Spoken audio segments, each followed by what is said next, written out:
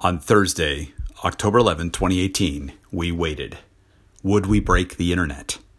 How many people would be affected? Would the dire news reports be true? Would we have to roll back the key? Would we then set back all of our efforts to secure DNS? Would DNSSEC become blacklisted or just dropped? Would it be the end of all we had worked on? It's episode 357 of the Dan York Report, and Thursday, October 11th, turned out to be a blissfully, wonderfully, incredibly boring day for the internet, and that was a beautiful, beautiful thing. Changes to the internet's public core infrastructure should be boring, because if we're going to change something out, we don't want it to affect everything. But as I talked about on episode 356, we didn't know what was going to happen. We were changing the public DNS key, the key that's at the core of the DNS security mechanisms, and we were doing something nobody had ever done before. Because once the key had been signed, the root key signing key, or KSK, once that had been signed back in July 2010, we then built out, this large infrastructure using DNS security, DNSSEC, based on this root KSK at the center of the chain of trust. We built this whole chain, this everything going back to this key, and we didn't know if it was going to break. And we watched that day as 1600 UTC approached. We had different ways of doing that.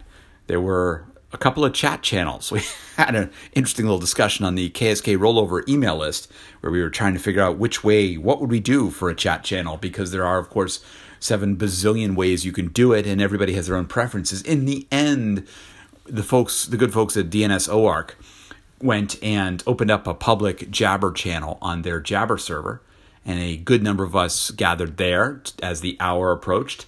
And then somebody else opened up a Slack channel, which a number of people jumped into on the Who Uses Jabber in 2018 theme. Some of us, of course, were in both because we just were. But we were there. We were watching. We were waiting. We were relaying our own dig results as we watched the chain start to happen. NLNet Labs provided a wonderful chart showing what happened, they were using Atlas probes, 10,000 Atlas probes, and using it to query a couple of things to find out, to see what would happen when the key moved, which ones were using the old key, KSK 2010, and which were using the new key, KSK 2017. And we watched. We saw the move change. We saw what happened as it changed. Now, one of the interesting aspects, of course, was that it didn't change right away at 1600 UTC on the 11th of October. It wasn't an immediate change, because what happened was all of the DNS resolvers all over the world had the old key still in their cache. And because this is how DNS works, it goes out, gets information, and it caches it for a certain time to live, or TTL. And it lives in that cache until the TTL expires, at which point the resolver goes out and does another query for that record and then caches it again for the TTL. So it wasn't an immediate change. And I will actually change the icon of this this episode on SoundCloud. I will change it to have a little square image that shows the graph.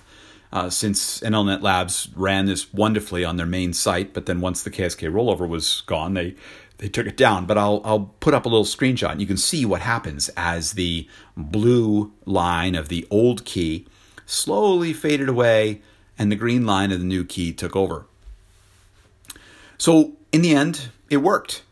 We were successfully able to go and change out the cryptographic key at the heart of the DNS security system. Now, that's a beautiful thing, and ICANN issued a press release about this saying that it was there. There were scattered small pockets where there were issues, but nothing major, no major segments of the internet that were offline. In fact, somebody commented it was more some of the monitoring software had some issues, but overall, it all just worked. It was blissfully boring, and that's what we want. Because now we know that we can roll the key should we need to. This was one of the arguments that was going into the KSK roll, was some people said, well, we don't need to roll it right now. It's not worth the risk. We don't need to. It's not. There's no cryptographic reason. There's no security reason. There's nothing. We can just keep on going. But others of us advocated, let's roll it so we know we can when we need to. And now we do. We know that the mechanisms are there. We know that it can work. Large parts of the internet did not fail, will not fail necessarily. Now, there was a lot of learning coming out of this, I think. There were a lot of systems that people learned, a lot of things that could be done better, and that will be the discussions, I think, that will happen in the next while. They are undoubtedly been happening at the DNSOARC meeting over the weekend. I was not able to attend. I know that we'll have a DNSSEC workshop at the ICANN 63 meeting in Barcelona next week, October 24th, and we'll have discussions there about the KSK roll. What have we learned? What could we do better? What could we do different? The beautiful part about this is now that we've done it, now we know we can successfully change out this key. Now we can look at how do we expand the usage of more DNSSEC? How do we get people using DNSSEC and DANE and the pieces that are out there? Many of us who have been advocates for greater DNS security have been holding off. We've been waiting to get the key roll done because, to be honest, every little bit more that you rolled out more security, more checking of signatures and stuff, expanded the surface where you could potentially have a problem with the key roll. But now we can. Now we know we can do it. Now we can start to really expand that usage of DNSSEC to provide a more secure and trusted DNS. The end goal of all of this is to make sure that when you go and you want to go to a site, like you want to listen to this podcast, you go to SoundCloud.com or you go to Spotify.com or you go to iTunes.com, wherever you're getting this podcast from, you want to know that you're getting the correct answers.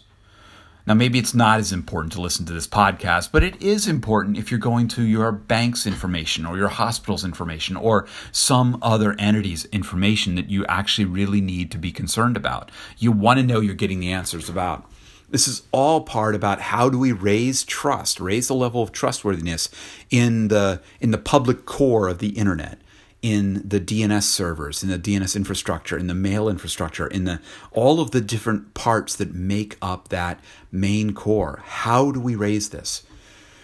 I have to just say a big congratulations to everybody at ICANN who is involved with this, everybody involved with all of the vendor software, the folks at ISC2 working on Bind, at NLNet Labs, at Microsoft, at all the different places who are working on their code and making sure that it was ready for this big KSK roll. It was a huge amount of work by a huge number of people over the last number of years. There was the design team. There were so many people who did such an amazing amount of work.